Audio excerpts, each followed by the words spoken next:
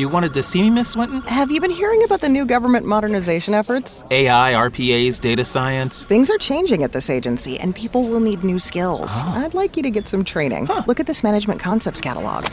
Wow, over 275 courses. That's right, in local classrooms or instructor-led online classes. We still have budget in this fiscal year, so sign up online. Advance your career with courses from Management Concepts. Get a catalog at managementconcepts.com or call 833-578-8466. Want to create a breakthrough gene therapy? Pioneer aerospace excellence? Start a global hospitality brand? Be Next to do it in Montgomery County, Maryland. Visit bnext.thinkmoco.com to see how our top talent, diversity, and location will help you be the next company to change the world.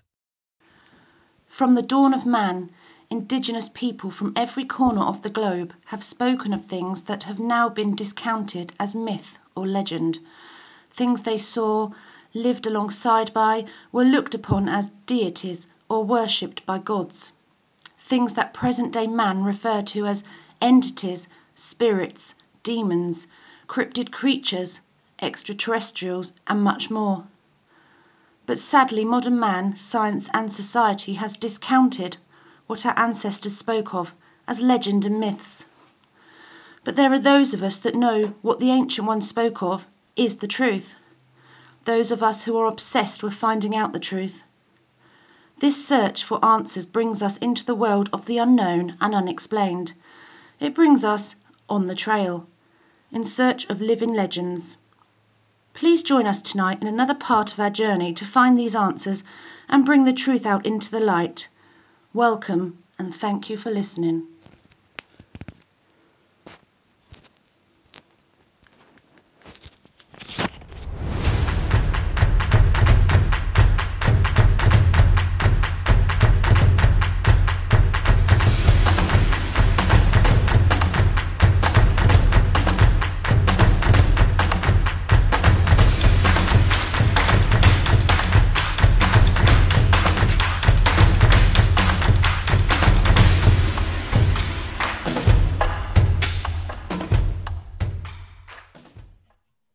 Welcome, everybody, to episode 4 of On the Trail, In Search of Living Legends, episode 4. We have the great honor tonight of being joined by British researcher Deborah Crosley-Hatswell. How are you, Debbie? Do you prefer Deborah or Debbie? I don't mind. Just call me whatever you like. I really don't mind. I'm very well, thank you. I'm very honoured to be here. Well, we're very honored to have you. I'm Jeremiah. We have JR with us, who's one of my co-hosts, and also Sean.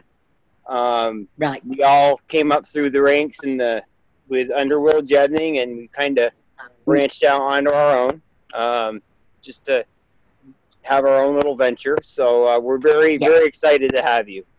Very excited. Oh, that's lovely. I mean, obviously, I do know of his work. I've been around a really long time, since probably 1982. Yeah. Online for about 18 years, but before that, I researched over CB radio, longwave radio, anywhere I could find witnesses to these strange kind of things that I saw when I was younger. Yes, ma'am. That's kind of how we all started too. An experience always sets off an obsession. Most definitely. Yeah, most definitely. But but thank you very much. We're very honored to have you. Now, did you want to go on by? I figured we'd start. Just give a quick bio on yourself to all the listeners out there. I know everyone's very excited for this interview. Yeah, that's fine. When I live in a small town in England, and we will go into that much more, I would imagine, later. Never heard of Bigfoot, never heard of Sasquatch, cryptids, anything like that. And I saw something really strange. It was completely impossible. Right. So I was only 15 then, so there wasn't a whole lot I could do about it. As I got older, I started looking for anything that would match in, say, newspaper articles, in the libraries, anywhere I could think of that I might find somebody else that had seen similar. And I was very lucky in it, and eventually over time I did do that. And a number of years later, I realised that if we popped these sighting reports onto a map, we may be able to have a look at any possible routes or Right. cluster farming. Okay. Some people give it the name geological profiling. It's basically you pin onto a map. Eventually, over time, you should see patterns of migration farming or seasonal patterns or something like that. So that was originally what I did. And then I realised that all of these witnesses were out there, but they all thought that they were on their own. Yes, very similar to what we run into here. Yeah, exactly. So I just decided UK is quite small, and they throw that at us as a kind of a con rather than a pro. But it does mean that we are able to, if a report comes in now, all these years later, because we have this free membership scheme where people join, they put the name on a private map, so we know that we have a researcher in that area. As a report comes in, we can get somebody out to that area. It's a report of a print or a creature that's been seen. We can talk to the witness in the area. They can give us a size comparison. Everything that you would expect from an American or a Canadian. Yep. I try to set up here in the UK with lots and lots of other volunteers. It's not just me. Right. I'm disabled, so I'm stuck at home. I used to field research years and years ago, so I've been able to pass that information on to people and for them to get out and boots on the ground. And I read. Oh, no idea what that is. Me neither. Sorry about that. But what you were just describing, Debbie, is actually very similar how we run the Jebney Research Group and how we run our new groups. We, with the databases, we have reps in each part of the country. Like you said, if there's sightings or whatever, people can contact us and we get someone there ASAP. And local knowledge is gold as well, isn't it? It's all right looking on the map and it's great looking on Google Earth. But if you can get a person who's used to that area out there, they will probably look at it and say, well, actually, this runs for 3 miles. There's a river on that side of it. I fished here. There's a stream. I know that this day. I think local information is better than anything. So you want somebody local to the area, really. I agree. Who's probably in a similar situation to the witness and understands them as a person. Puts the witness at ease. Yeah, so I think we do. I think we do a very similar thing. And I think people are shocked that it happens in the UK. I think they think it only happens in America. See, and that was one of the biggest things that the three of us were discussing was that a lot of people are aware of these things in other parts of the world. Indonesia, Russia, the U.S., Canada. But as far as where you're at, I mean, I think people are pretty clueless to it, the most part. But thanks to people like yourself, it's getting to be more known that there is such things there as well. And that's it. Even if you were in the UK today and you had a sighting today, unless you know me and the place to report to, there is nowhere to report that. You can't go to the paranormal people. You don't want to know. Right. Can't go to the guys in the UFOs. They don't want to know. So there's nothing set up for That's anything that's 7 foot tall, covered in hair, looks like a man and an ape combined, very thick across the shoulders, very muscular jaw, pronounced brow ridge. If I was describing that in Washington State, there'd be no doubt that what I was describing was a Sasquatch. That's right. Then that kind of brings us to our, I know the other two guys are thinking exactly the same thing what I'm thinking.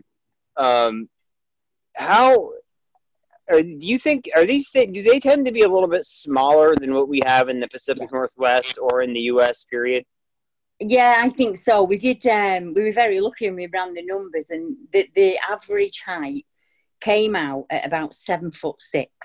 Oh wow! Okay. So the very smallest report is 4 feet, which is looks like a very muscular little man covered in hair.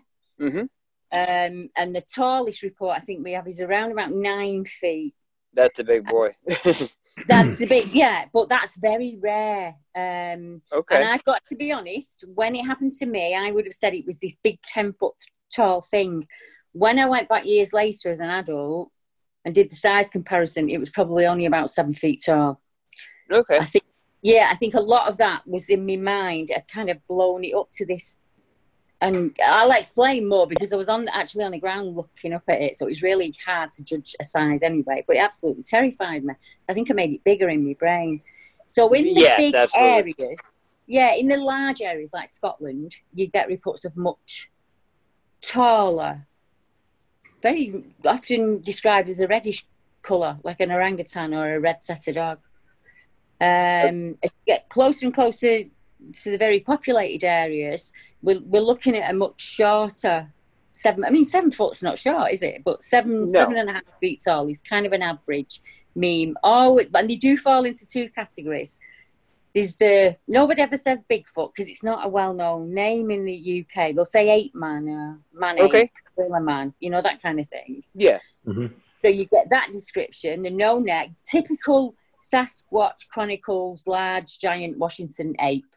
But you also get these ancient, what people say look like an ancient man, much hairier, like a hominid of some kind. Yes, ma'am. Neanderthalish, something like that. But I think that happens worldwide. I think you have the two descriptions worldwide. I think that these definitely two. I don't know all the terms for the American names. So your difference between your skunk ape and say something from Ohio could probably be different because of the terrain. Oh, absolutely. I will tell you, these two can vouch for me that, JR and I we are in the southeast U.S. I'm originally from the Adirondacks in upstate New York. What I dealt with up there is totally different than what I'm dealing with here. And even in JR's part of North Carolina, I believe JR, correct me if I'm wrong, but I think we're dealing with two different types of things. That's right, sir. Two different types of subspecies of the type 2. Yeah. That's right. Yeah. It's just, people often ask me why that is, and obviously I don't know why that is, but no human really looks the same, do they? I look very different, so I think it's just a matter of genetics and where you've been for millennia, and England's quite small, so yes, your average British male is probably about 6 feet. Okay, so that's actually... You wanted to see me, Miss Swinton? Have you been hearing about the new government modernization efforts? AI, RPAs, data science. Things are changing at this agency, and people will need new skills. I'd like you to get some training. Look at this management concepts catalog. Wow, over 275 courses. That's right, in local classrooms or instructor-led online classes. We still have budget in this fiscal year, so sign up online. Advance your career with courses from Management Concepts. Get a catalog at managementconcepts.com or call 833-578-8466. You don't have to be a marketing pro to grow your small business. With Constant Contact's suite of email and digital marketing tools, now including SMS, you can build customer relationships that drive big results. Constant Contact's marketing platform makes it easy to automate emails, text offers, grow your list, run social ads, and so much more. And with data at your fingertips, Constant Contact takes the guesswork out of marketing. Start building, expanding, and nurturing your customer base today. Go to ConstantContact.com to get started for free. Lucky Land Casino, asking people, what's the weirdest place you've gotten lucky? Lucky? In line at the deli, I guess? Aha, in my dentist's office. More than once, actually. Do I have to say? Yes, you do. In the car before my kids' PTA meeting. Really? Yes. Excuse me, what's the weirdest place you've gotten lucky? I never win and tell. Well, there you have it. You can get lucky anywhere, playing at LuckyLandSlots.com. Play for free right now. Are you feeling lucky? No purchase necessary. Void where prohibited by law. 18+. Terms and conditions apply. See website for details. Taller than that is here, really. The average here is what, guys? 5'9" for a man? 5'10", yeah. Yeah, so it's something that's 7.5 feet tall. The description, you will have heard it yourself, probably one head taller than me. A lot of people say that, it was like my height, but another head taller, or another head and a half. It was like the first branch on the tree, so it would have been about 7 feet tall. Very athletic built as well. Okay, can you get more into that as far as because I know with the different types here, at first we thought the theory was we had just 4 types, but now my personal opinion, and these guys I think agree with me on this. I think there is more than 4. Yeah. Yeah. It's hard enough for Yeah. people to wrap their head around one type of these things running around, let alone 4 or 5, 6. Yeah, you wouldn't get different descriptions of the witnesses. Because I take witness reports from America as well, and Oh, Canada, okay. and all across the world. I don't just take reports from England. It started off that way. But then I would find the same for the Americans. If their report, I'm talking like back in 1995, 2000, if your report didn't fit with the North American giant, people wouldn't take it. Oh, wow. So you've got people who are saying, well, it wasn't 9 foot tall, it was 6.5 feet tall, and it looked sickly and it looked ill, and it was curled up in a ball, and I think that was the only reason I could get close to it. Those reports were just thrown away. So wow. I thought, well, just take them, just take them, because eventually somebody might find them of interest, and there might be an answer within that sighting. Absolutely. So that's just what I've done. I mean, I've spoken to a gent in Canada, and I think he's somebody you guys, I want to put you together with him, because he lives way up in Edmonton. He's a bear guide, so he doesn't have a lot of tech, so nobody's interested in his report. And he's a lovely gent, and he saw a Sasquatch and a moose fight to the death, and nobody wants to take this report from him. Only me in England. Interesting. That we have reminds me. We hear a lot of stuff. Well, we do, but we don't. The Native Americans here are they're very reluctant to talk about their encounters, being very traditional. But I heard a similar story from my grandma was Mohawk, and we have a close family friend. They have a cabin 800 miles north of Montreal, Quebec. And they see these things quite a bit, and they actually listen to a few of these things kill a moose at about 2 a.m. So that's interesting you mentioned that. I think he's at Slave Lake. You probably know better than me where Slave Lake is. And you said that Edmonton, that would be Alberta, correct? Yes, because he's had two experiences. We're talking a guy who's probably very similar to your family, who's out there constantly, and he checks the bear population. And he says, I'm in a bear stand most days. The bears come around. And he says he talks to me, and he said, I know what a bear is. I know how a bear swings its head as it's walking along because it's checking the smells. I know what a bear scratch looks like on a tree, and I never really put what I saw later in life to the strange things that I found when I was out there learning to hunt. And then he just said that he was out there, he parked his car 5 miles away, he walked in, so that there was no noise from the car or anything like that. And he said he was very lucky that they didn't see him. Yes. And they just come charging out of the wood line. And he said that he didn't have a name for it. He just said this creature was clinging onto the back of this moose. The moose's eyes were rolling, it was snorting, there was spit coming from him. And he said this creature just pulled it to the ground. He said, and I had a gun in my hand, and I didn't even think about raising it. I just backed out backwards, very, very slowly. He said, when I got back to the car, I got in the car and I drove to the first gas station I could find, and I sat and had a coffee. Well, and it's funny, because the thing is, even my, we personally here think that these things know what weapons are. Yeah. And what they can do. What if you take the shot and it doesn't go down? Then we believe here, if that happens, you're in deep trouble. Yeah. So very deep trouble. Even a bluff charge, I would imagine, would scare the living daylights out of you. JR, you want to tell her a little about that? I'm sorry. She was talking about how a bluff charge would scare the living daylights out of you, and I said, you want to tell her a little bit about it? I've had a couple of things happen to me. It's pretty bad. Yeah, I'm sure you've heard accounts of that. It will scare the living daylights out of you. If nothing else, there's not a rush quite like it. I'll tell you that much. We have heard of them in the UK, and you hear about them in Russia and places like that, and obviously in America and Canada.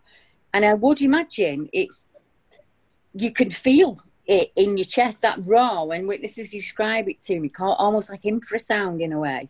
Yes, ma'am. It takes the knees from underneath them and they feel sick. And in some cases, some of them lose a little bit of time.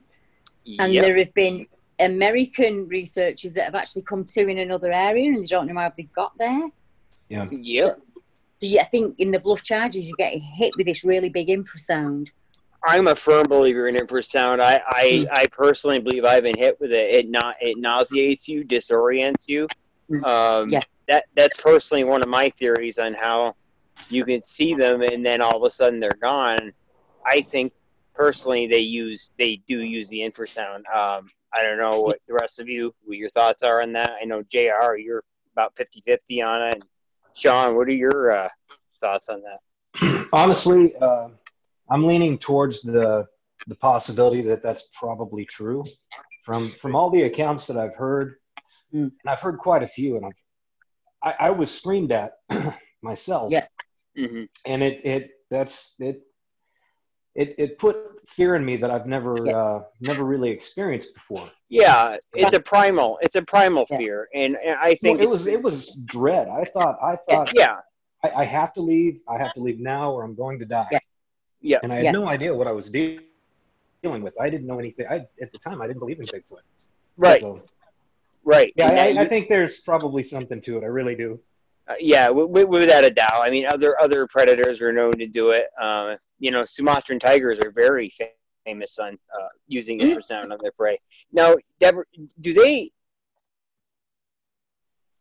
how do they tend to get extremely aggressive over there, or like the ones we have here at times, or no?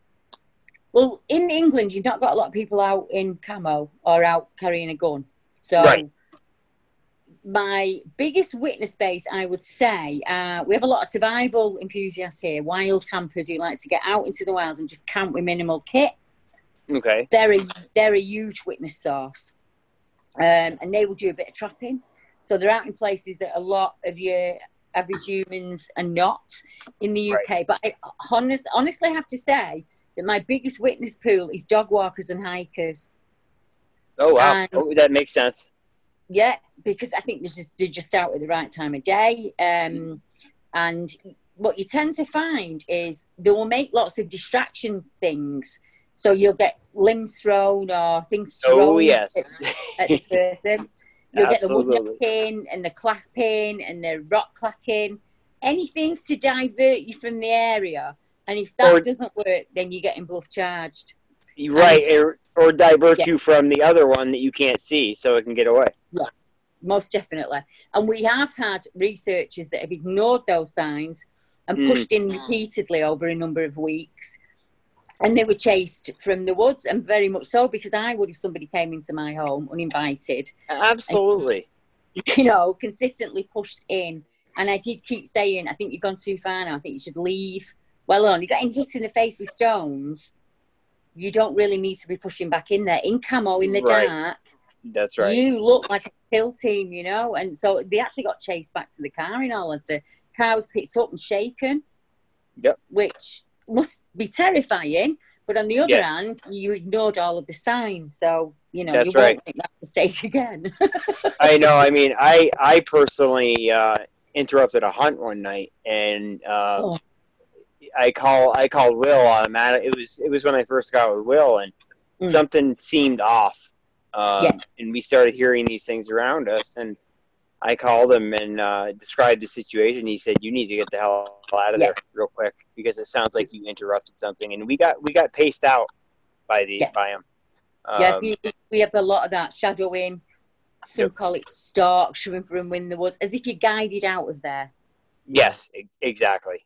So it's very similar behaviours, isn't it? We also have this kind of behaviour where they, as you enter a wood, they will circumvent and come around you. Mm-hmm. So they're instantly at the back of you.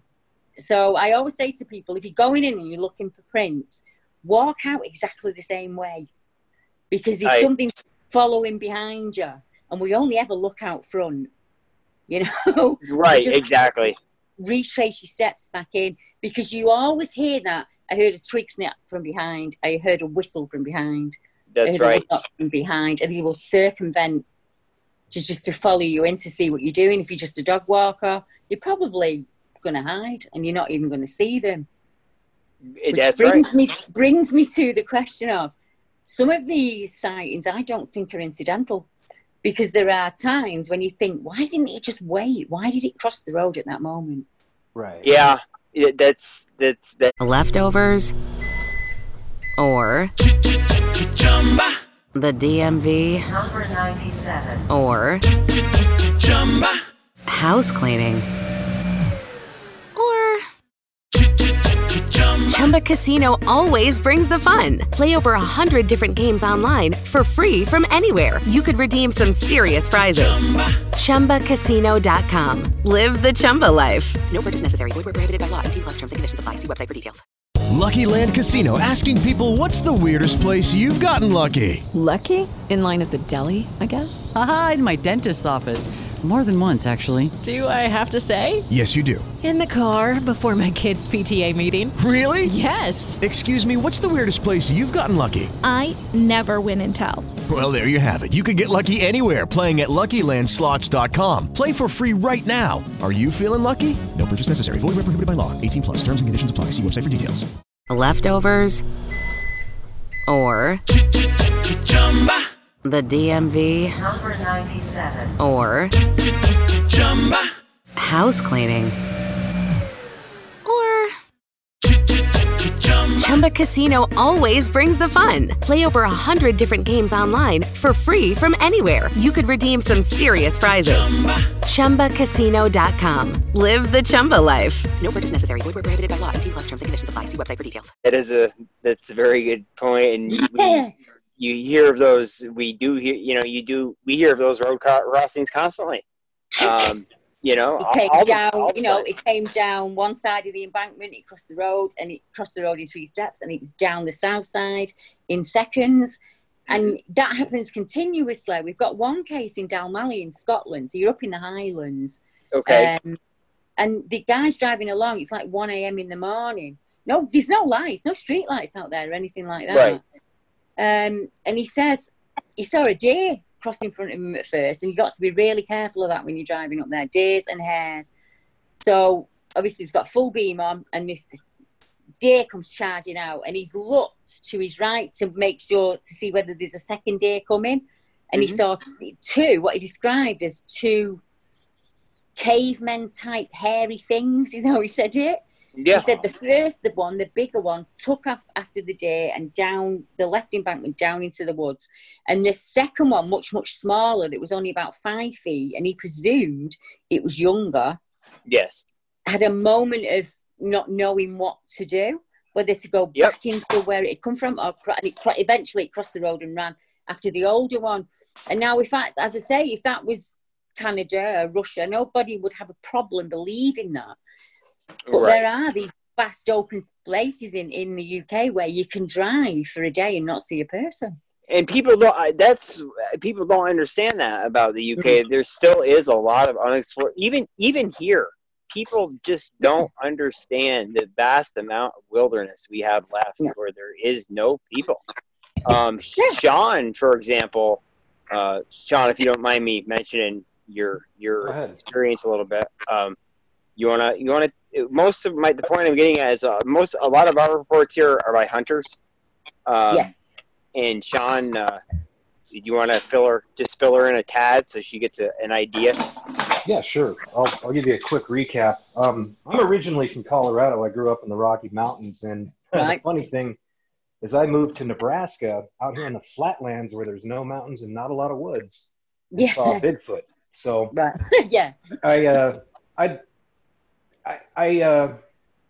where they are down here, is they're anywhere where there's a big population of deer and not a lot of people. And if they can hide, if there's any cover at all, you can have a Sasquatch. I'm completely convinced of that. Yeah. And I think the population of these animals is much, much, much higher than most estimates are. Oh, yeah. I agree. I have to agree. I think that they do follow the deer. I think there's a migrational pattern. Yeah. I think as the elk and the deer and the moose go about their seasonal pattern. They like an order, as if you take yourself back to caveman days. That's what we Yes. would have done. We would have followed. Oh, absolutely. You know, and it just makes sense, doesn't it, that they would move between river and coast? Because it does. Yeah, how many food sources have you got between those two? Like, because in the UK, we tend to get clusters of reports around the estuaries. Okay. Which, if you think you can probably be at the coast and move way up to the Highlands within about 4 hours. So if you wanted to do a 24-hour trip and stop up on the way, go through the woodlands, follow the river out to sea, you know, on the coast, every single seaweed in the UK is edible. I'm not saying it tastes nice, but it's edible. And then you've got all of the sea, you know, your saltwater fish, your shellfish, all of that, your mussels, and then just go back into we have, in America, you have 3 mountain ranges, when in England, we have one that runs right up the middle of the UK. And I think they access that, and they use the rivers and the tributaries and the streams to move along. Absolutely. I'm in total agreement with you there. One of the differences, though, that we have found out here, there is definitely a lot of migration that goes on, but there's a couple types of these subspecies, and you know, whether, I don't know if you two, JR, Sean, if you're in agreement with me on this, but I think certain, maybe the type 4s, from my experiences in the Adirondacks, they tend to stick in the same area.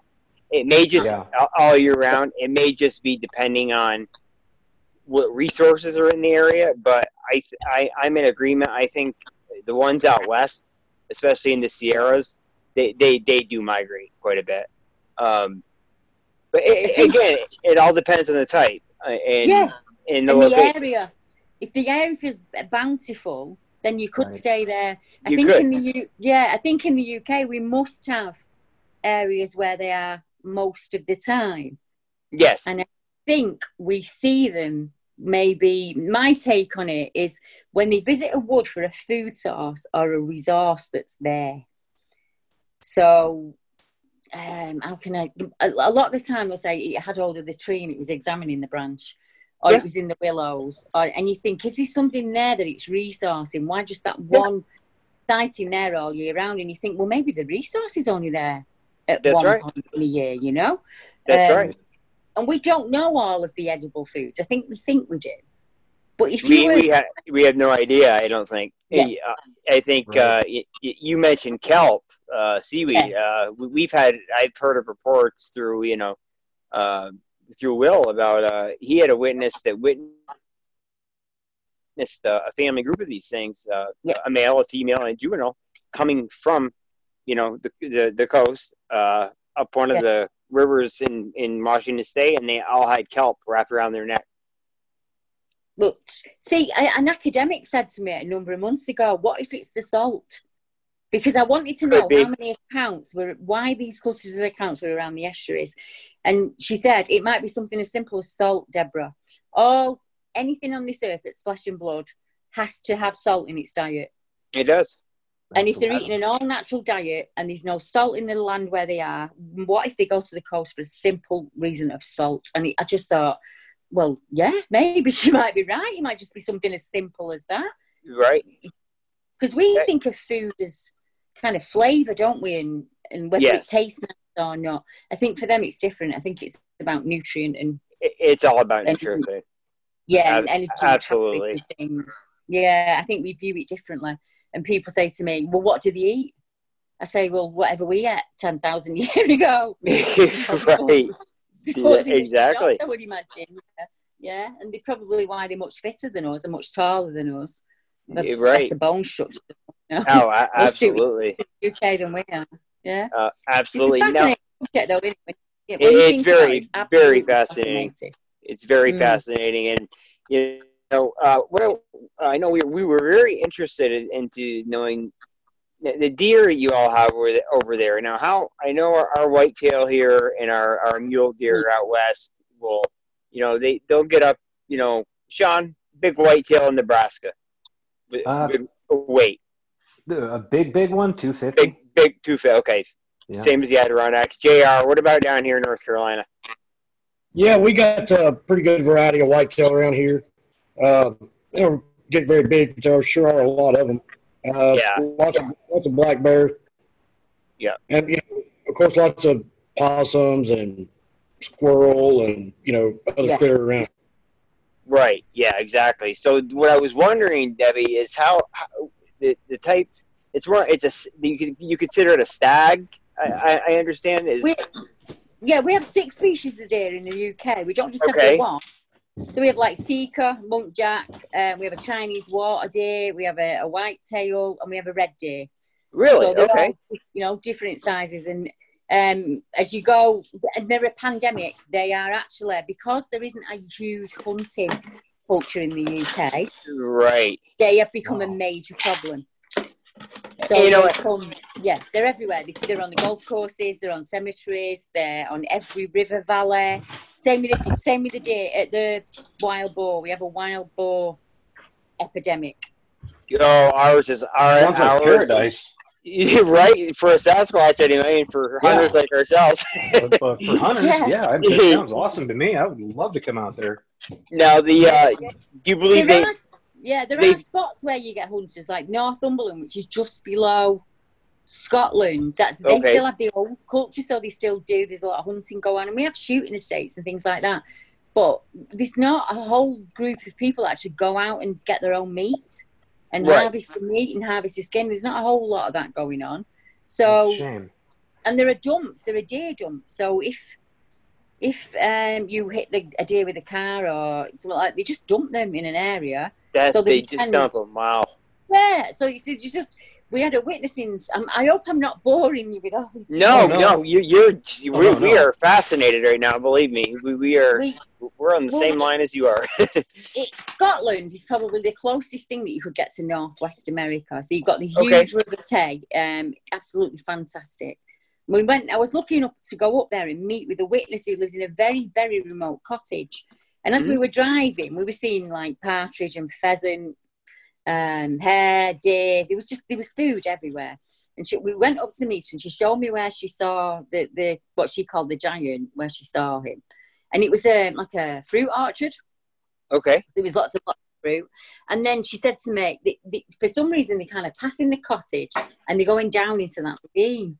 And I said to her, all right, it could be the fish sources. She said, well, it might be, but the local deer owner hangs his deer there, and he just leaves the pluck.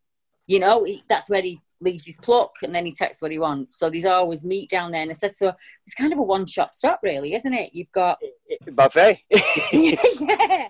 You've got the lock at the back that's full of trout and salmon, and you've got the tay running at the bottom of you that's also stocked with fish. You've got the orchard. You've got the pheasant, and it's just food everywhere, wherever you look. So it just made perfect sense to me. Same here. We get a lot of reports about it being in orchards, apple leftovers, or the DMV, Number 97, or house cleaning, or Chumba Casino always brings the fun. Play over 100 different games online for free from anywhere. You could redeem some serious prizes. ChumbaCasino.com. Live the Chumba life. No purchase necessary. Void where prohibited by law. 18+ terms and conditions apply. See website for details. leftovers, or the DMV, number 97, or house cleaning, or Chumba Casino always brings the fun. Play over 100 different games online for free from anywhere. You could redeem some serious prizes. ChumbaCasino.com. Live the Chumba life. No purchase necessary. Void where prohibited by law. 18+ terms and conditions apply. See website for details. Orchards especially. Yeah. Sean, she mentioned something interesting about how they just dump deer. Now you had a deer disappear. Yeah, it was roadkill last year. Right. Somebody hit a deer on the road, and I drug it down to the edge of the field where I was hunting, and I put it off in the just on the edge of the field in the tree line just to see what would happen. And a couple days later, it was gone, 100% gone. There was no. When coyotes come after an animal, They tear it You're up. gonna see, yeah, you're gonna see signs of the animal. There was absolutely no sign of the animal, not a hair. So Wow. something picked it up and took it away. And took it away. So the Did that. gentleman who I spoke to you about before, Randy, the guy that lives up in Canada, had a similar. Yes. He was shot a day, and he said the grass was about 4 feet high. He Yeah. shot it, went down in the grass. When he went to get it, it'd gone. Wow. So he walked grid shape trying to find it. He said he was quite annoyed, wanted the meat. He walked grid shape, couldn't find it. Did a spiral, couldn't find it. Went and got his friend, brought his friend back. They never found it. He said he hit it. He saw it go down, and it went.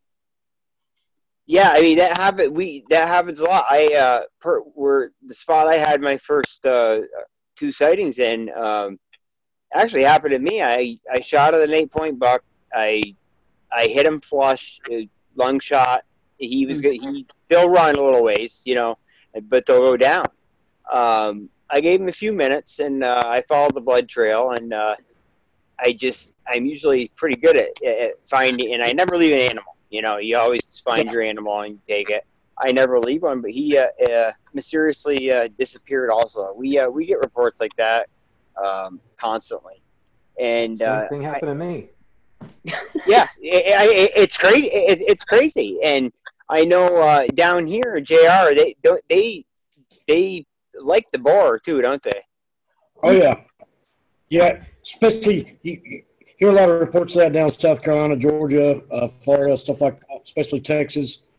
You'll hear about them feeding on the pig, and also whenever hunters take them out and stuff, and they just kind of leave them laying.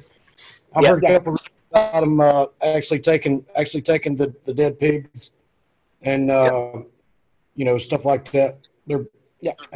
They seem to really like them. I don't blame for them. sure. I don't blame him either. I don't blame him one bit. Not one bit at all. Now we have had a couple years ago. Will told me about an encounter, and I'm pretty sure you guys know about the story too, where he talked to a witness that actually saw a big male, and there was 2 juveniles with this male, and it actually killed the bear. It broke the bear's. It was a black bear, not a grizzly. Mm-hmm. Grizzlies are much bigger. It broke the bear's neck, and then did something very odd.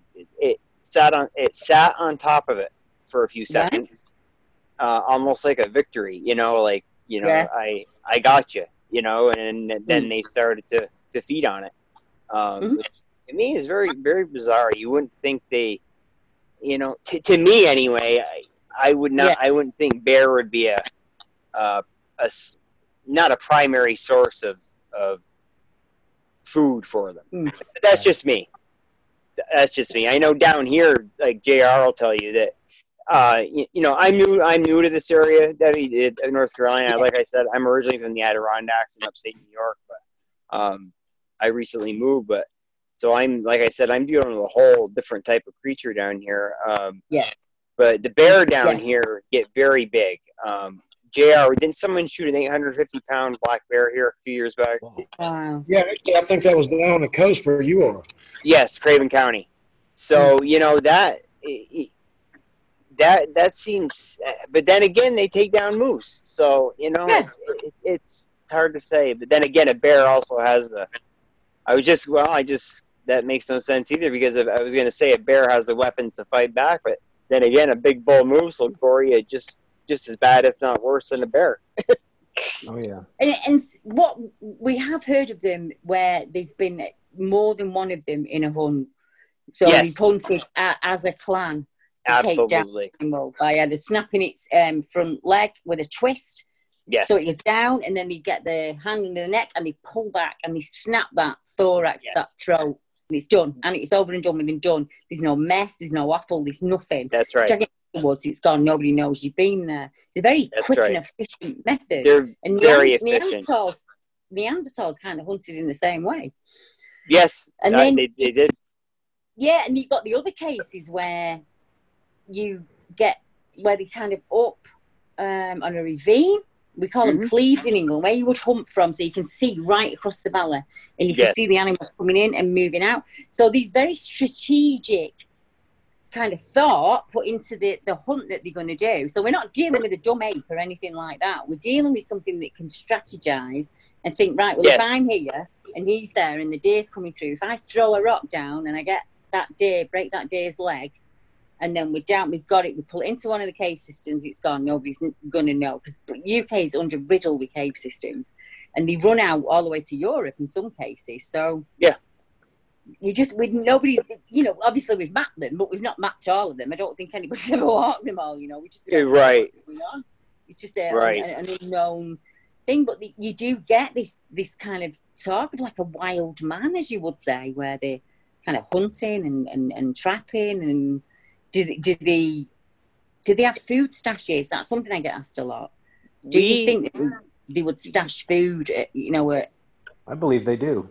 Well, yeah, I do too. It leads back to I've got a photo I'll send you after, Debbie, of a deer. Now, I got called to a case about 7 miles from my original sighting. A farmer had found a deer carcass in a tree, 16 feet up. Wow. Now, here's the kicker. It happened 3 times within like an 8-month period in the same tree. Right. And when I examined this thing, it was like there was nothing left of this thing, really. The ribs had seemed like they had been systematically broken. So, I don't know if that would be considered a food stash, because there was really nothing left to it. But, we have heard stories of people finding large amounts of berries, like laid on rhubarb leaves and things like that in very active areas. So, it's very possible, I suppose. The deer that you've just mentioned there, one of the strange cases up in Scotland, right at the tip, so kind of as north as you can go, really. There's one forest there, it's about 17 miles long. And when we first started researching, I used to say to people back then, if you get any weird photographs of anything, send them in. Because we just want to, we didn't know what we were looking for back then. And we started to find male deer legs hung in the tree. And it was always around rut time, the time where they would mate. Yeah. And it happened consistently on a yearly basis. And then I suddenly, as you start reaching out to other people, we found people on the very south of the UK that were also having these deer legs. That's interesting. Yeah, and we do get strange kills. We get kind of sheep that have had, it's almost like the belly's been split and they've just taken the liver and the just the good most offal, nutritious organs. Yeah. Yeah, makes sense. And then you get ones where, as you said before, there's no sign of a predator. There's no claw marks in the ground or any fur or fluff, hair, dog hair, anything like that. Right. These really weird sheep with no back legs, completely hollowed out on the inside, and the photographs that we get sent are absolutely unbelievable. Sheep in trees, deer in trees. Oh yeah. Bones in trees, all that kind of thing. I actually found a bone on a research trip that had been gnawed on by something, and I sent it to an anthropologist friend of ours, and at first he didn't want anything to do with it. He examined the picture a little bit more. A few days later, he called me back and he said, "You need to send me that bone immediately." I sent it to him, and when I got a response back, he described the marks left on the bone, almost like he said they were almost like a cross between a giant orangutan and a giant human being would have left them. Wow. And the guy that I used to do research trips with in this area of New England found several more of the same markings on them. And I've got pictures of that I'll send you also. But guys, where did we hear the story the other night where it was something I was watching, or was I talking about it with one of you guys, where one of these things, a guy witnessed one of these things pick a boar up, slap it against a tree. Yes, sir, and left the piece hit it so hard, left. Yeah, that's the one. Yeah. Hit it so hard, a piece of rib got stuck in the tree. Ooh. That's just, you're talking about raw power, you know?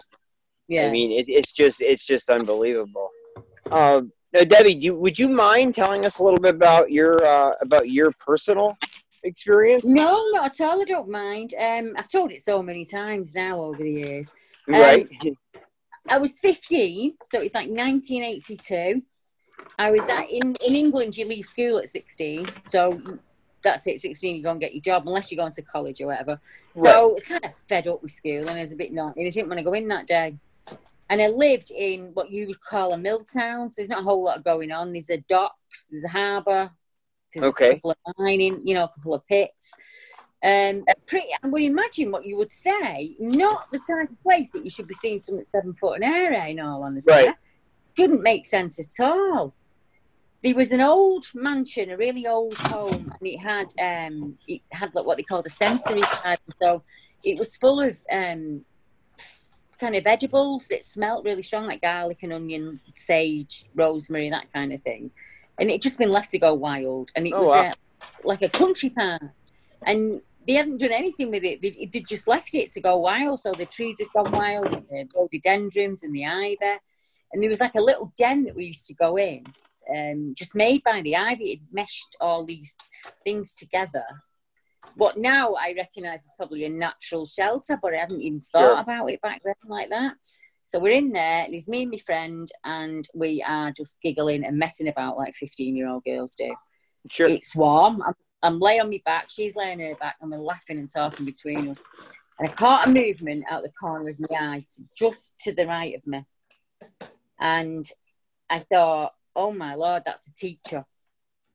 Or it's going to be a lad, and he's going to come out the bush and go rah, like that. So kind of, when you put your knuckles down and you push yourself up. Yes. I was in that position, and it must have moved about a foot in the bush, because out the corner of my left eye, and suddenly I only saw it from chest up. It just leant out of the bush and looked at us. And I'm going to be really, really honest now, and I'm dead ashamed of this. I pushed my friend to the floor so that it'd get her, and I ran, screaming, snot running. Don't remember much after that point until I came to about 2 miles down the road. I realised that the next bit I had to run was what we call dell. So it's like this valley dip, and the grass is about 5 foot high in it. And I remember coming to at that point and thinking, there is no way I'm crossing that dell. Because in my head, there was hundreds of them in there, in my terror. Sure. And I left it home. I was crying, I was screaming. I ran in the front door. I told my mum what had happened. And my mum said, go and get that uniform off before your dad comes in and you get in trouble. That was it. Did your mother did she believe you? No. She said, you must have seen a homeless man. Right. Or, you must have seen, is someone playing a trick on you with a mask? Yeah. The thing that I remember most about it, because I looked in his eyes and he looked in mine, he looked like a flesh and blood creature. Absolutely. Not dimensional, not a ghost, not an hallucination. That's right. A flesh and blood creature. He had massive muscles on his jaw. Very solid, very structured, almost like a just square, really big mandible muscles. Jaw. Yep. His teeth were like ours. There was no canines, nothing like that. They were human, like just square human teeth. And he wasn't bearing them. He just kind of looked as shocked as I did. He's kind of slack-jawed a bit. His eyes had like this amberish colour to them, dirty yellows. The yellows were dirty. Yep. Like we have whites. These weren't white. Yep. And I don't remember ears because he had a lot of hair, so his hair must have been covering his ears. Right. And his hair was, I would say, the dark brown. You can imagine. But it looked a bit red as well, where the sun caught it in places. Yep. Flat. His nose was like flat and splayed. Wow, that's interesting. And his what I would call his brow ridge, where his eyebrows were, was quite pronounced. And he looked like a man and an ape pushed together. Put together. Yeah. Just impossible. It's very and utterly impossible. And I looked back, because obviously I pushed her to the floor, hoping he was going to get her and not me. Right. And it's, primal fear. I don't even... and that's what it is. It's primal fear. I didn't have a conscious thought of that I did that action without even thinking. Yeah. And then looked back to see if A, was getting her, or B, was coming after me, and he'd completely gone. Yeah. And Can I ask, did your friend happen to witness it too? Yeah, she was sat like shoulders to shoulder on the floor. She ran screaming in one direction, and I ran screaming in the next direction, realising that I've got to go back there tomorrow to school. And just thinking, he's going to get me. When I go back, he's going to get me. And I felt like that for 25 years. Strangely, all these years on, a woman gets in touch with Thomas Markham at the Cryptid Crew about 2014. We know Thomas. Yep. And says, Thomas did my report. He was one of the first people who'd take me seriously, and he put my account out there. And I remember saying to him, my dad was a big man, and he was a fighter and a street fighter. He was huge, my dad, absolutely huge. He could rip apples with his bare hands. And he made my dad look tiny. Wow. And that scared me more than anything, because I thought he could just knock me dad over. And that terrified me, And that's what's scary. If down where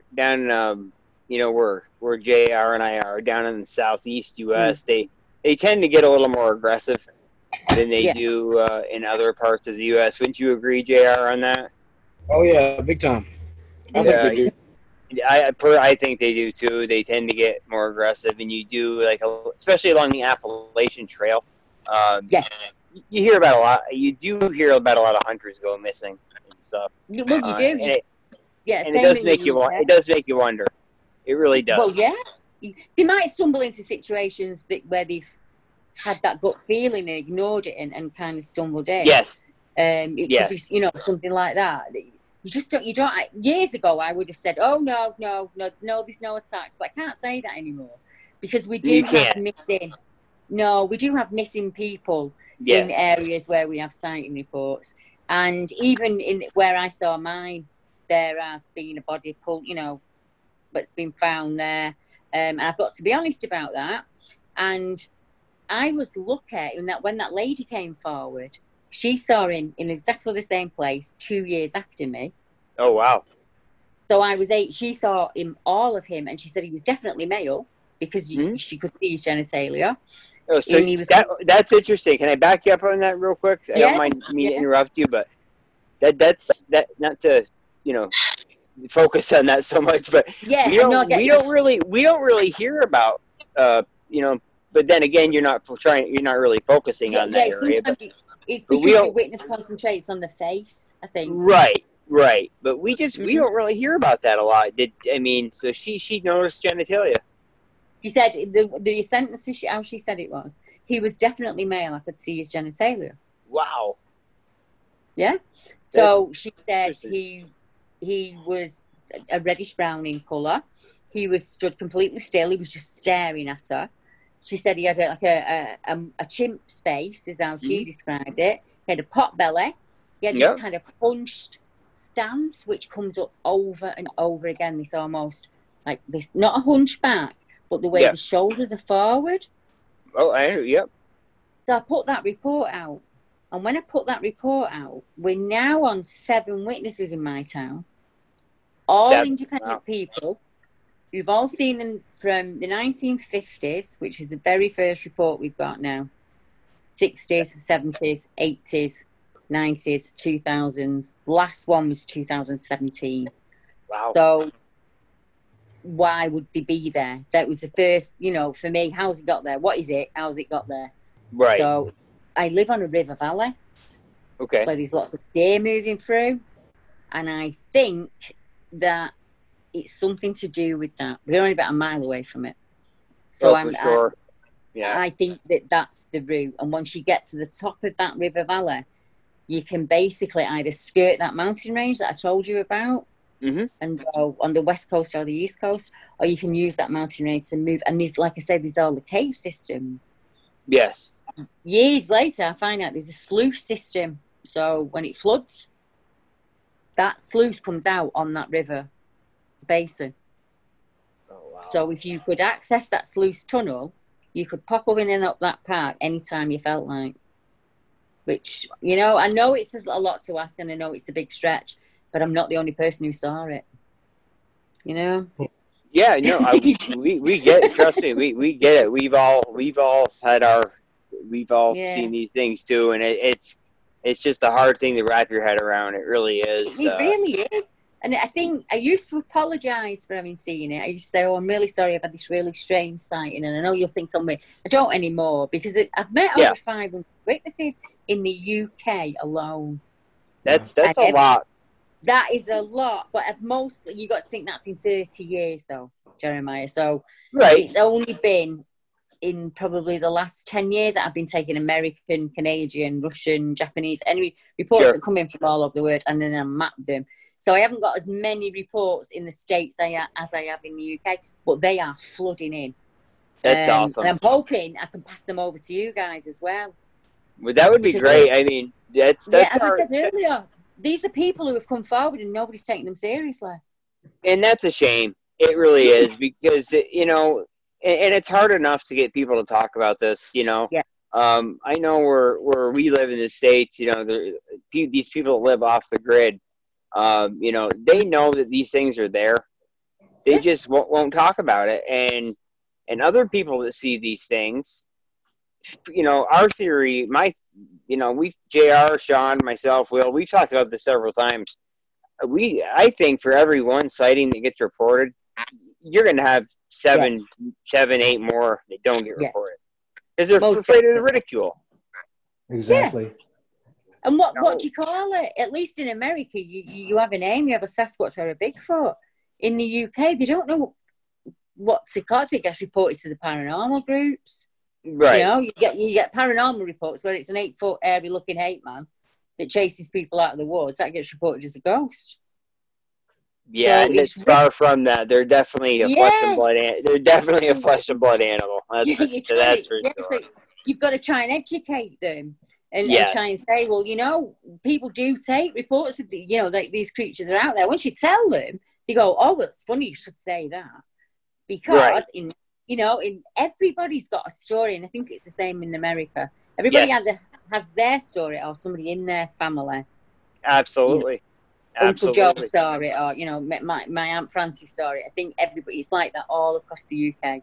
We will stop in a village, and we will knock on farmers' doors and say, "Have you seen anything weird on your land?" And invariably, you will either get a big cat sighting, because we're not supposed to have large cats in the UK, but we do have them, and you'll get, well, I saw this really tall, hulking thing, much bigger than man. I thought it was a cow on top of another cow. It was that big. And it walked across my land, and I just followed it with my torchlight, and it looked at me with disdain, and it must have crossed the field, Deborah, in 10 steps. The amount of times I get told that by farmers in the wild out there, they just don't have a name to give it, to report it. Right. And let alone, you said you think you have a couple different types. Yeah, I think there are, because we do get reports of dogmen, and I know you do in America. As we do here, Yep.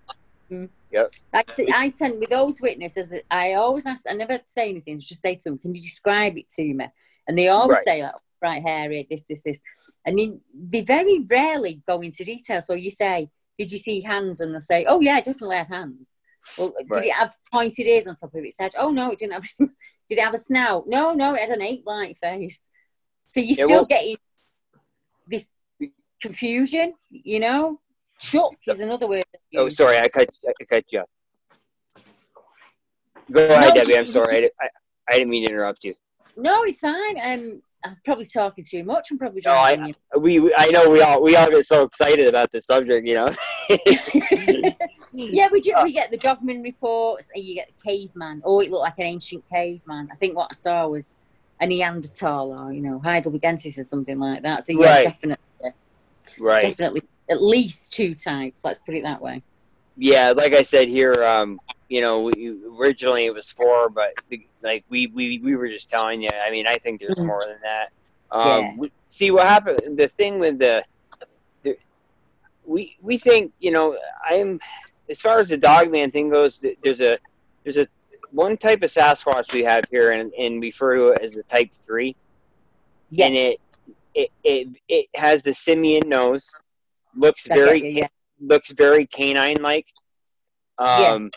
So we always ask people, we make sure they describe exactly what they saw, whether we can put it into the Dogman category or the Type 3 Sasquatch. Yeah, like the Beast of Seven Shoots is a typical example of that, isn't it? Yes, that ma'am.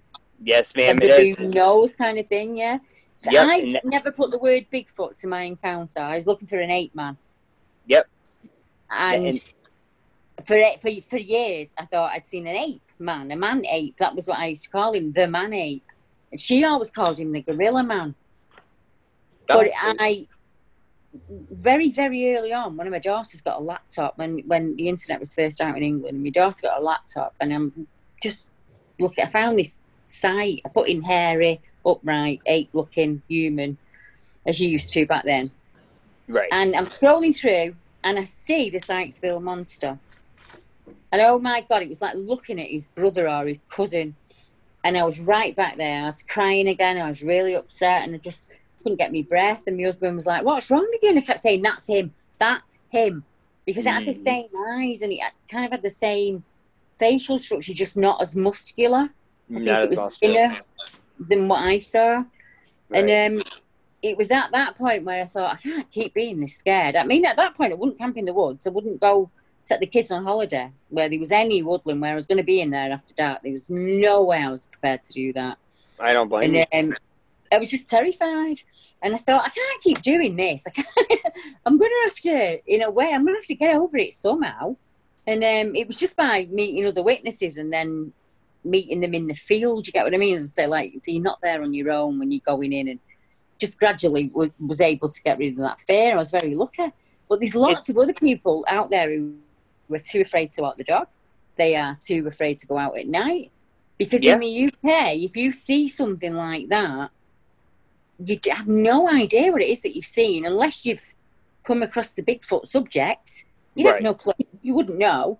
So I think what you said, that where one report comes in, I bet there's 10 people out there thinking, just waiting to hear the story, really, so they can go, that's what I saw, or that makes sense to me now.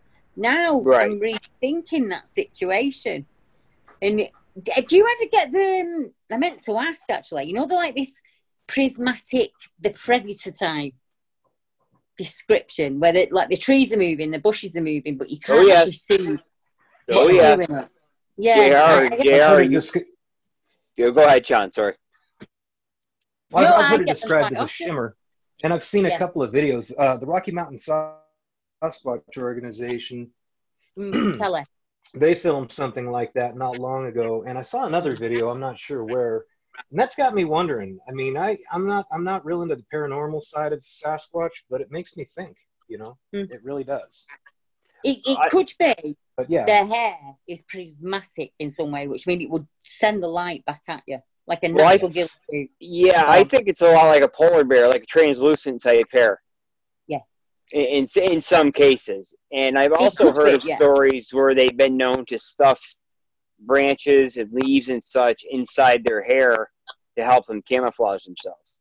The green man in England is the ideal. We have this history of a green man, these eyes that are within the tree. Okay. Can you tell us about that a little bit? You've got this mask of leaves, and all you see is these peeping eyes. If you put the green man in England, that's what pops up. Now, he's in our culture, he's in our early religions. You get to the 17th century, they start calling him the woodwose. The woodwose, that's the term I've heard, okay. Yeah, so the early depictions of him, he's always hidden within the leaves. So you just get these two eyes peeping out. And what you're describing with his hair, shrugs. There's one in Barter, young girl with a friend playing out. And she said, I just suddenly saw the eyes in the grass. And as I went to run towards it, it kind of shook its head no, as if to say, don't come near me. And she said, it looked like it had a mask made out of the leaves, Debbie. But that's impossible. So she just said it looked like the Green Man. Wow. These two eyes within the grass, yeah. Well, that makes sense. I mean, like I said, we've heard a lot of these stories I was just referring to come from the Everglades or deep in the swamps of Georgia or Mississippi, or where I've heard that they'll stick vegetation all over their body to help camouflage themselves. Well, hunters do, don't they? Hunters do the same. Yes. So you blend in with your surroundings. Exactly. And then you learn to use the shadow to your advantage. Exactly. And I think a lot of it too is the when you see them and then they're all of a sudden gone. I think a lot of it, my personal thought, I think, is a lot of infrasound. I really do. It stuns you, puts you in a state of shock where you really don't know what's going on, and that gives them time to disappear. Go. Yeah. Does that putting a tree between you and them? Yes, so always. You get that peeping behaviour where they're peeping out at you behind a tree. Yep. And they will suddenly be gone. But if that tree's of a decent width, they could walk quite backwards, hit a gully and be gone. Absolutely. Then Absolutely. you get that where they say it dropped to its belly. We've heard that quote. Yep. Quite a bit. Dropped to its belly and crawled out in the leaves and it was gone. Yep. You know, We've so heard that you've quite a got bit. those. Yeah, you've got those kind of behaviours. I think they're far more strategically clever than we are, and they use that to their advantage. It's their environment, so they're masters of it. They're masters of it. And I think personally, I mean, I've said this 1,000 times, but I'm going to say it again. I think they can access more of their brain than we can, and I think they're better with their environment than we are with ours. Oh, absolutely. Without a doubt. By far. I mean, my wife now, she's the guys will tell you she's a paranormal investigator. She's an empath, and she's very very gifted. But she had an encounter with a large male a few years back, over 10 feet. And she'll be the first to tell you, even as a paranormal investigator, that these things are nothing but a flesh and blood creature. There's nothing, there's nothing paranormal about them. They just use their environment. They use their environment fully to their advantage. They've evolved to avoid us for thousands and thousands of years, and they are very good at it.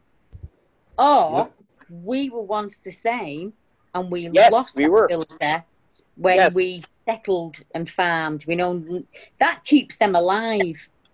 Yes, it does. And people are saying to me, "Oh, you're going down the woo." Knowing what your clan member's going to do is not going down the woo. You know if your wife's in a mood with you before she opens her mouth.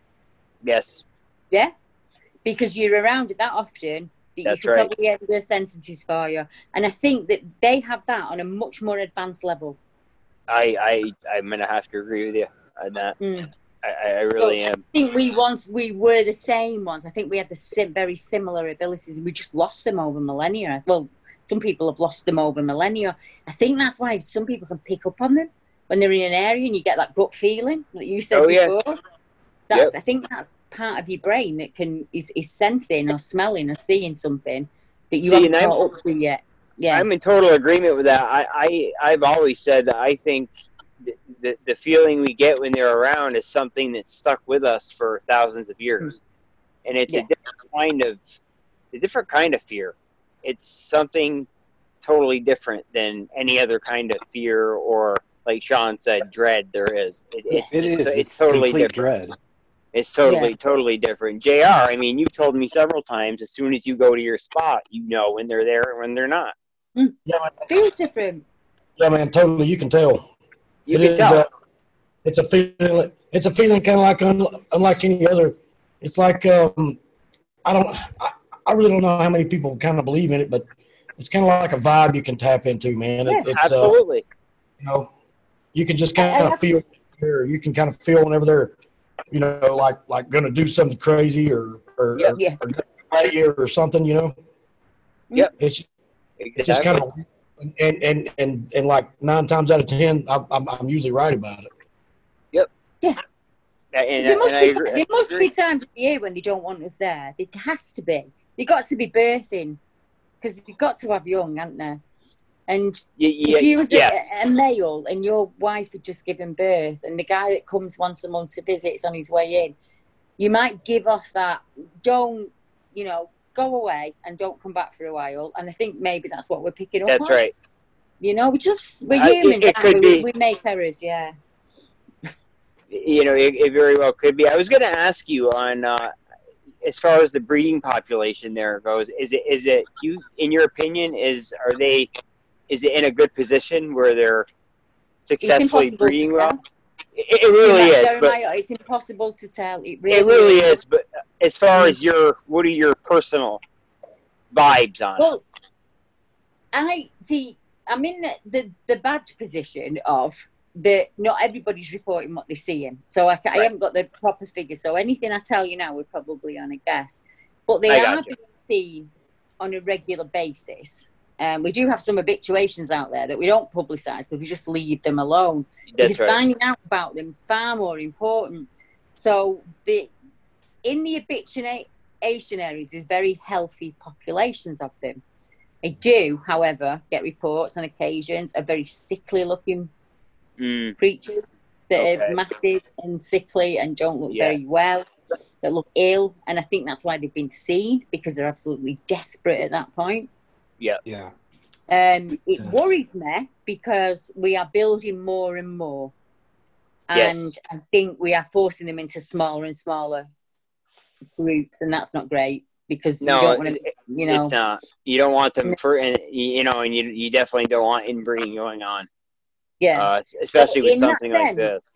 Yeah, in that sense, I can say, there's quite a healthy population, but that's only in theory. I mean, I can't 100% say that because I just can't. I really don't know.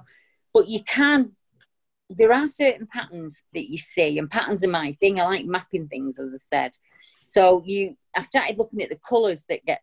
So you get the very black ones, and you get these grey, you get this browny grey mix, and you get this orangey, reddish orangutan colour. Yes. So already you're thinking, right, well, we've got at least four colours of hair going on. So we've got to have, it's not the same one that's been seen consistently.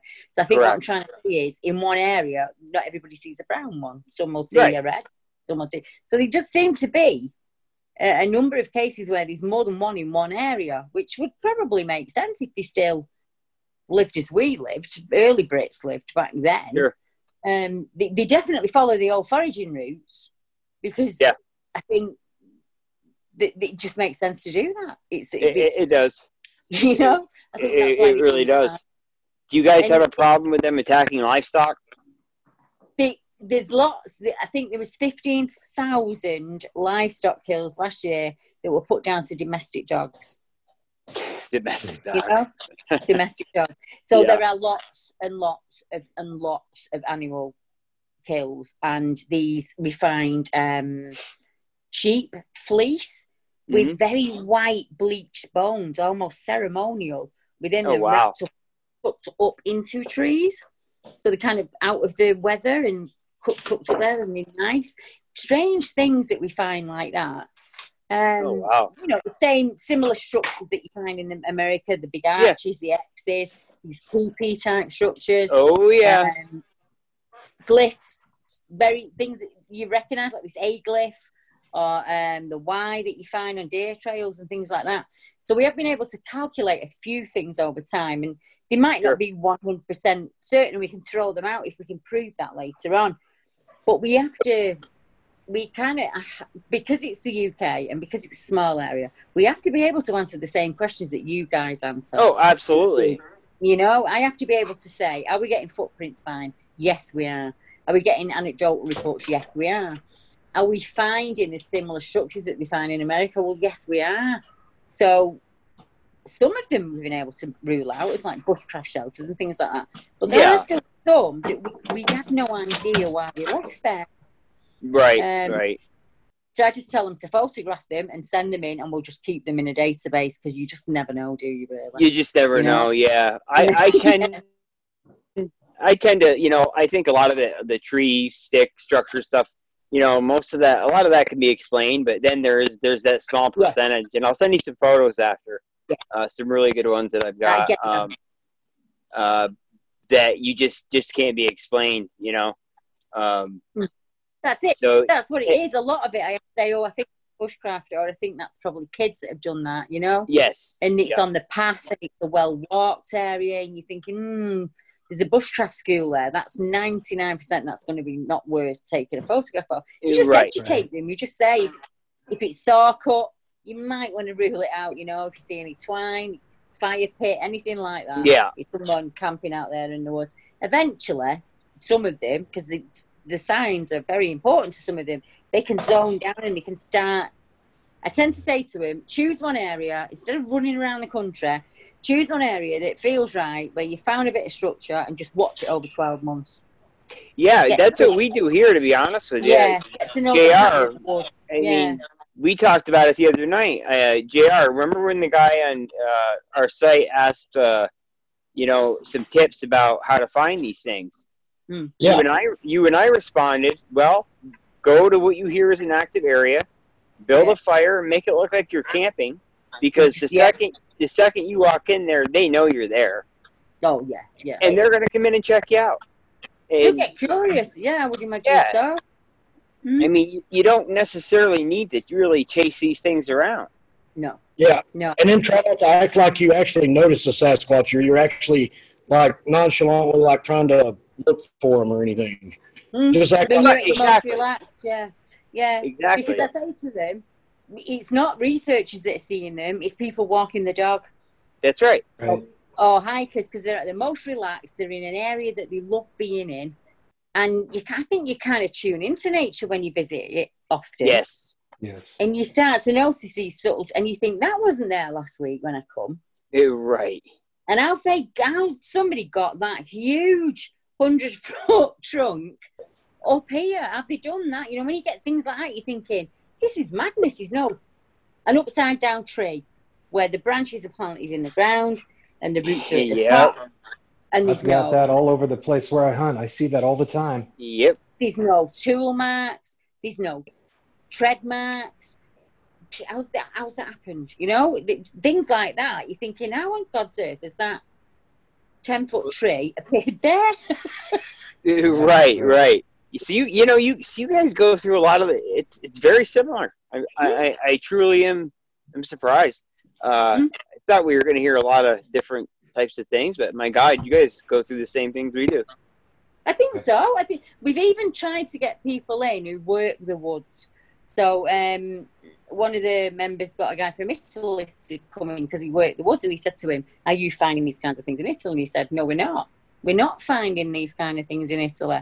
So you've got like evidence of absence kind of thing. So if it's not happening in areas where there aren't reports, but it is happening in areas where there are reports, you've got to put that in the pro pile, haven't you, really? You've got to say, right, well, this guy who works in the woods says, nope, never seen out like that. Nope, no idea what it is. Don't know how it's got there. We'd need a machine to do that. So we've tried that, and I've gone to anyone I can think of, foragers, scouts, anyone that would be out there leaving sign and saying, is this what you guys do? Nope. Even geocachers. Are these piles of stones that are piled up on top of each other? Mm-hmm. Is that something you guys would do? No, these ring of feathers that you find. Yeah. Pinwheels. I don't know if you guys have seen them, where it's lots of different sticks, kind of like a medicine wheel. I'll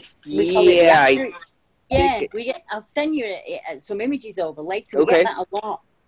And I thought, it'll be geocachers. It'll be them. Like, do you get no idea what that is? And really strange, because I'm a nerd, I started looking into ancient languages. Well, we are too, don't worry. If any of the glyphs match ancient language, and they kind of match, there's an old language called Vinca, and it's the oldest written language in Europe. And many of the glyphs that you find in the woods match that Vinca language, spot on. But nobody's ever, no one's ever translated it. So I've got a picture of it all together, so I'll pop it over to you. So you can have, awesome. have a look at it. But nobody's ever translated it, so we have no idea what it means. Right. It's one of those languages no one speaks anymore. Yeah. So like rune stones and things like that, old British language kind of matches. Right. And then the other thing of interest was that certain areas have certain. So in one area it'll be all A signs, but maybe 10 or 15 mile away, what you're finding is all Y signs. I don't know if it's the same for you guys. It is, Sean. We, JR, we the three of us, we find the X's, we find the A's. But like you said, in different areas. Yeah. So maybe that's the clan name. That's to recognise. Could be. Maybe. Could be. That's it. Yeah, this is our territory. Stay out. Stay out. Yeah. Warring to another clan or another type. Could stay very out. well be, couldn't it? It could mark. I often say to people, don't just take a photograph of the glyph. Stand at the glyph and look around, because it might be a sign for something. So, like, say, be a food source or something like that. Very well don't could just take be. a picture of that. Yeah, don't just take a picture of that glyph. Take a picture of the bushes and try and learn your wild foods. And you might be able to say, well, this keeps cropping up. Like, we find these, I don't know if you guys get them, they're kind of silent sticks and they're just pushed into the ground for no reason. But they're always near rhododendron bushes. Huh. And I was in rhododendron bushes when I had my sighting. And it's only after years of research of knowing that if you sit in that bush, it's actually about 2 degrees warmer than outside. You can see out, but you can't see in. Right. And even the snow doesn't get in there because it's so waxy.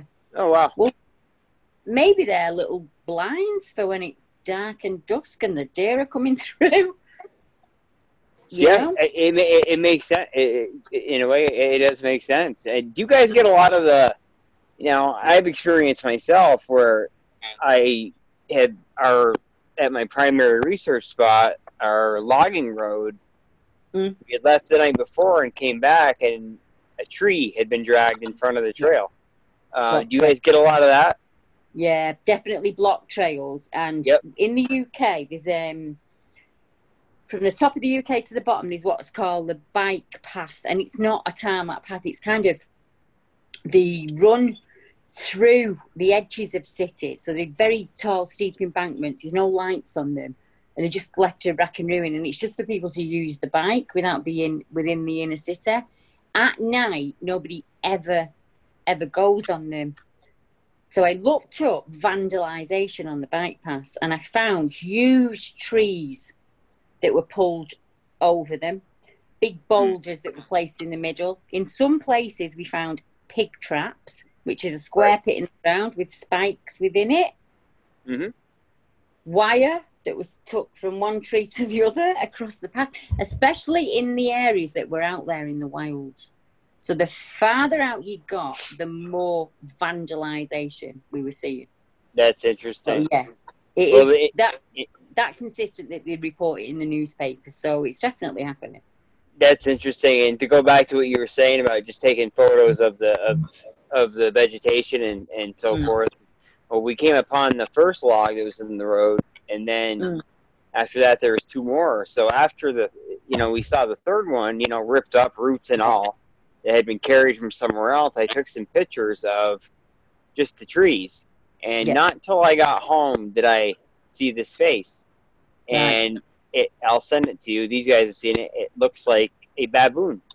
It kind of looks like the Beast of Seven Shoots picture, which in that research spot of mine is totally different than what I have seen, because what I have seen in that research area was very apish, and this was totally different. So that's still something I'm trying to kind of figure out in my head, like what was that particular one doing there, or is he part of a group that lives close to this other group? It's it seems the more questions we answer, the more pop up. Yeah, you do, don't you? You have more questions at the end than you did at the absolute beginning. Exactly. As far as the spoken, like the chatter, I mean, personally, I haven't heard a lot of it. I don't know about you, Sean, JR. I know you have experienced it. Where you're at now. To you, we never really talked about this in detail. What is it? Does it sound like a language to you, or just jibber jabber? I think it kind of sounds like a language. Of course, I think it sounds like Native American, but I can't ever make it out. It's like you hear words or you hear phrases or something like that, but you just don't actually know what the hell they're saying. Right. And of course, it's really deep, but it's like, did I actually hear that? And then some days, I actually go out there and I'm like, did I hear that? And I'm like, just, what is it? Like, I have no idea what they are saying, but I have no idea what their language is. Some people believe that it is like Native American, but I don't think so. I think I don't either. I was saying, I think I personally, what I've seen in my past is an animal. But I do think I do think they have a way of verbally communicating.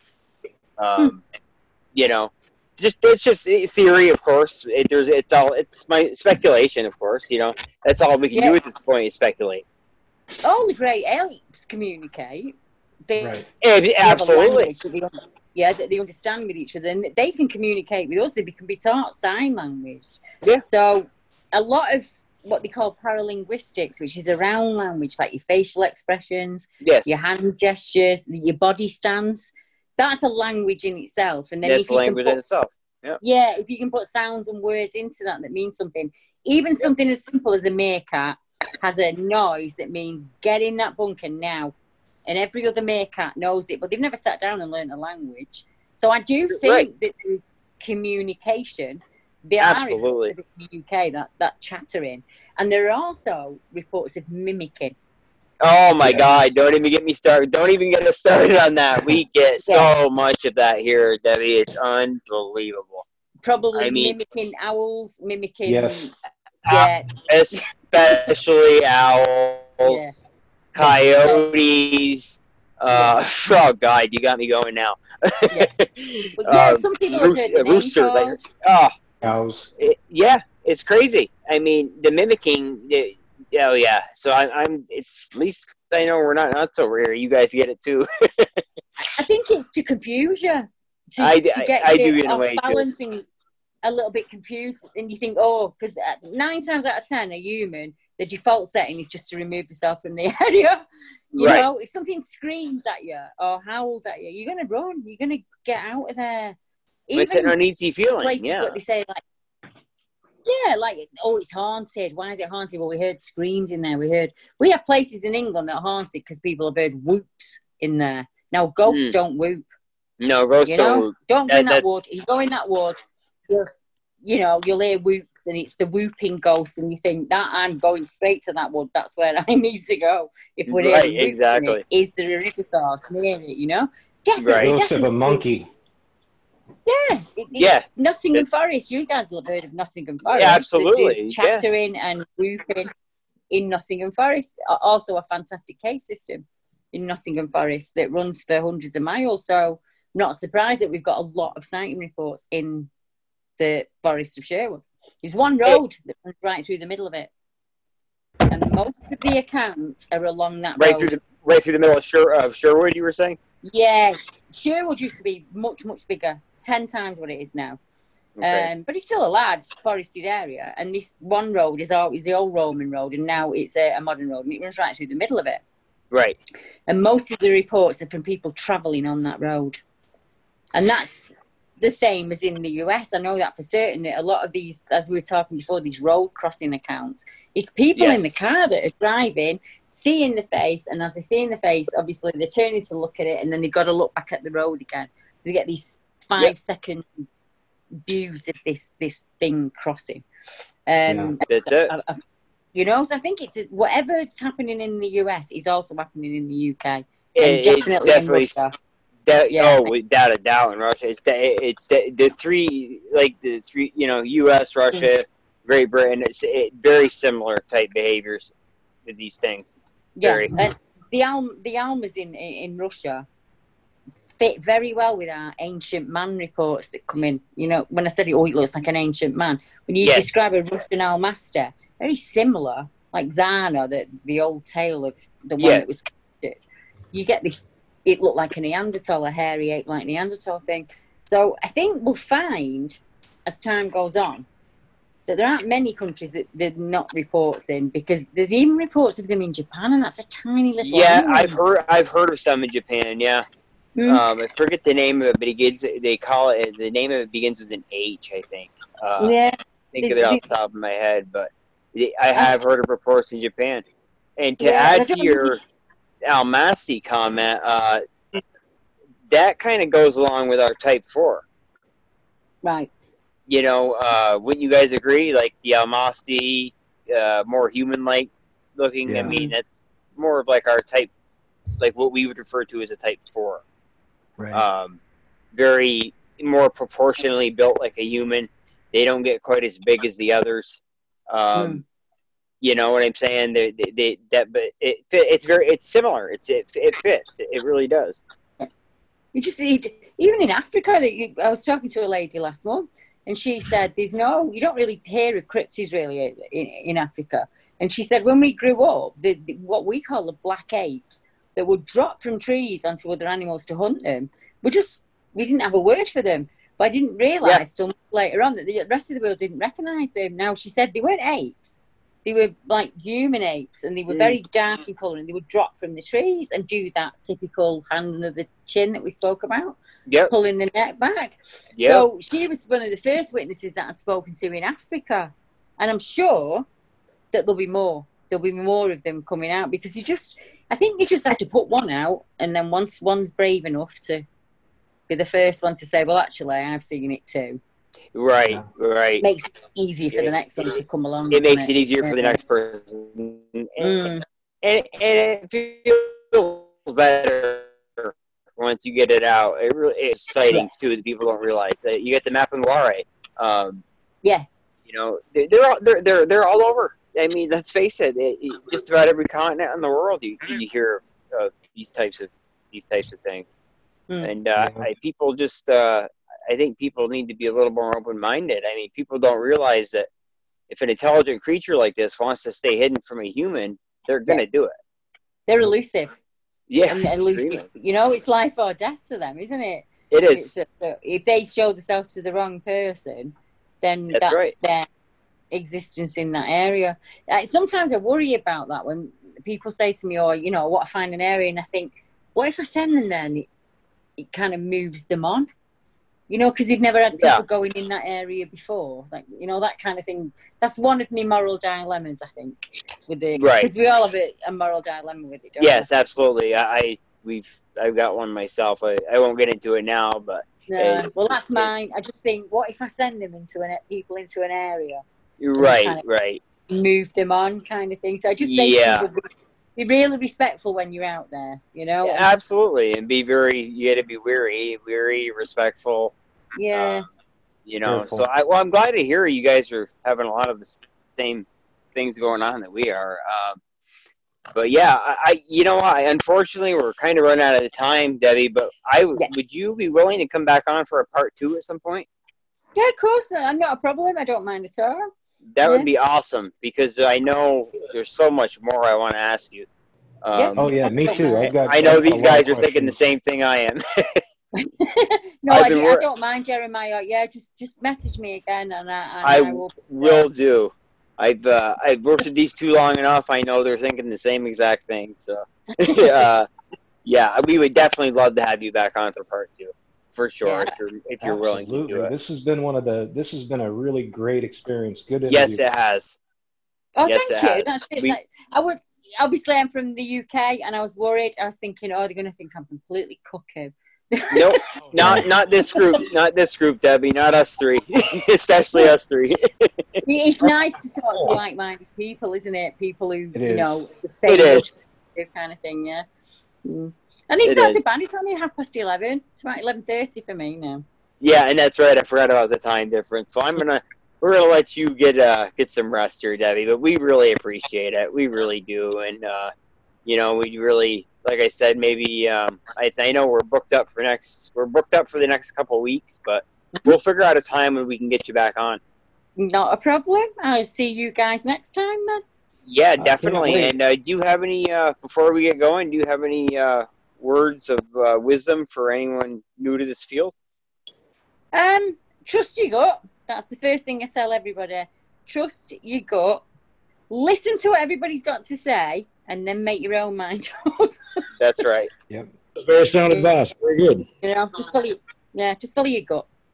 So, same with you, JR? Same words of wisdom? Absolutely. Just trust your gut feeling. Be safe out there. Be informed, Yeah. Absolutely. That's the main thing. Don't go into it stupid. Absolutely. Right? Absolutely. And Debbie, how can people,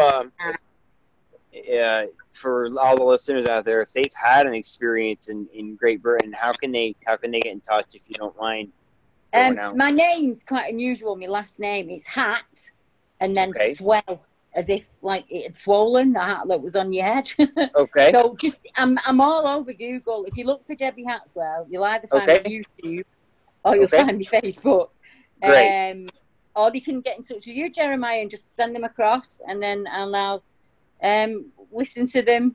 Like I say, I'll have a chat with a few guys that I know that would really want to come on as well and share their awesome. encounters. That would be excellent. That would be great. Well, we would really, it'd be really nice to really start doing some work with you guys. That'd be really cool. We appreciate it. But Sean, what are your last words of this? This is kind of a little ritual before we end the show, just in case you're wondering. Same as always. Just be prepared to see the unexplainable, and try not to go alone, and take a gun. You know how we are here in the U.S., Debbie. We're a gun country, and I would never shoot at one of these things unless my life is in absolute danger, because I truly believe if you point a gun at one of these things, you're in deep trouble. Well, I was going to say, make sure you save the last bullet for yourself, because listen, I agree, Sean, and that's a horrible thing to say, but I tell you what, I do not want one of these things grabbing onto me. That's what I'm talking about. Yeah. Yep. I mean, I'm not promoting killing an animal or going after neither. Bigfoot.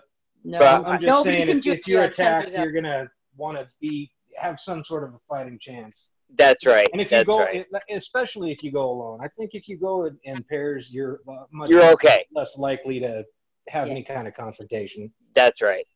That's right. I agree. I know it's a horrible thing to say, but I agree with you. I think he was only kidding, but honestly, until that person stood in your position with that thing running at them, they don't get to judge you.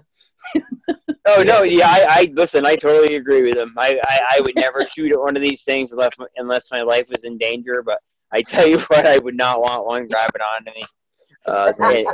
And that's for sure. I consider myself to be a pretty rugged individual, but I tell you what, no, an average man isn't going to stand a chance, and that's for sure.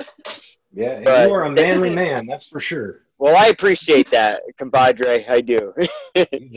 But Sean, how can people get a hold of you, sir? You can reach me at nebraskajrg@gmail.com. You can hit me up on Facebook. I'm in the JRG group, and I'm forgetting the name of our other group. On the Trail. On the Trail. I'm on the Trail. Just find me there, and I'd be happy to talk to anybody about anything. Okay. Thank you, Sean. And Mr. Kitchen? Yes, sir. What is your contact info, sir?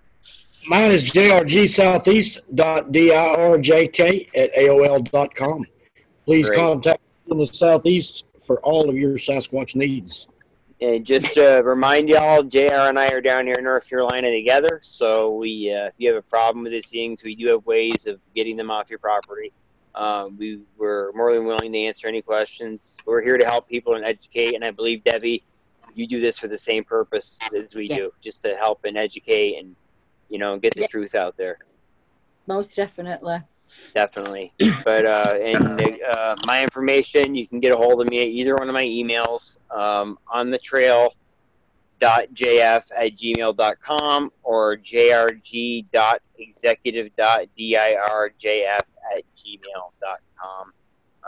Anyone that's interested in coming on and telling their story, get a hold of myself, Sean, or JR, and we will hook you up. Or even if you have any questions, we're more than willing to answer any questions anyone may have. And Debbie, once again, thank you so much. Absolutely. No, you're very Thanks for welcome. I really enjoyed it. It was lovely. I did too. It was a great discussion. You taught us a lot about what you guys what you have going on over there. It was very enlightening. Thank you. Good night. Good night, and we will. I will Debbie. get at you about coming back on, and I'll send you some photos. Yeah. Well, okie dokie. Good night, guys. Okay. Good night, Debbie. Have a good evening, ma'am.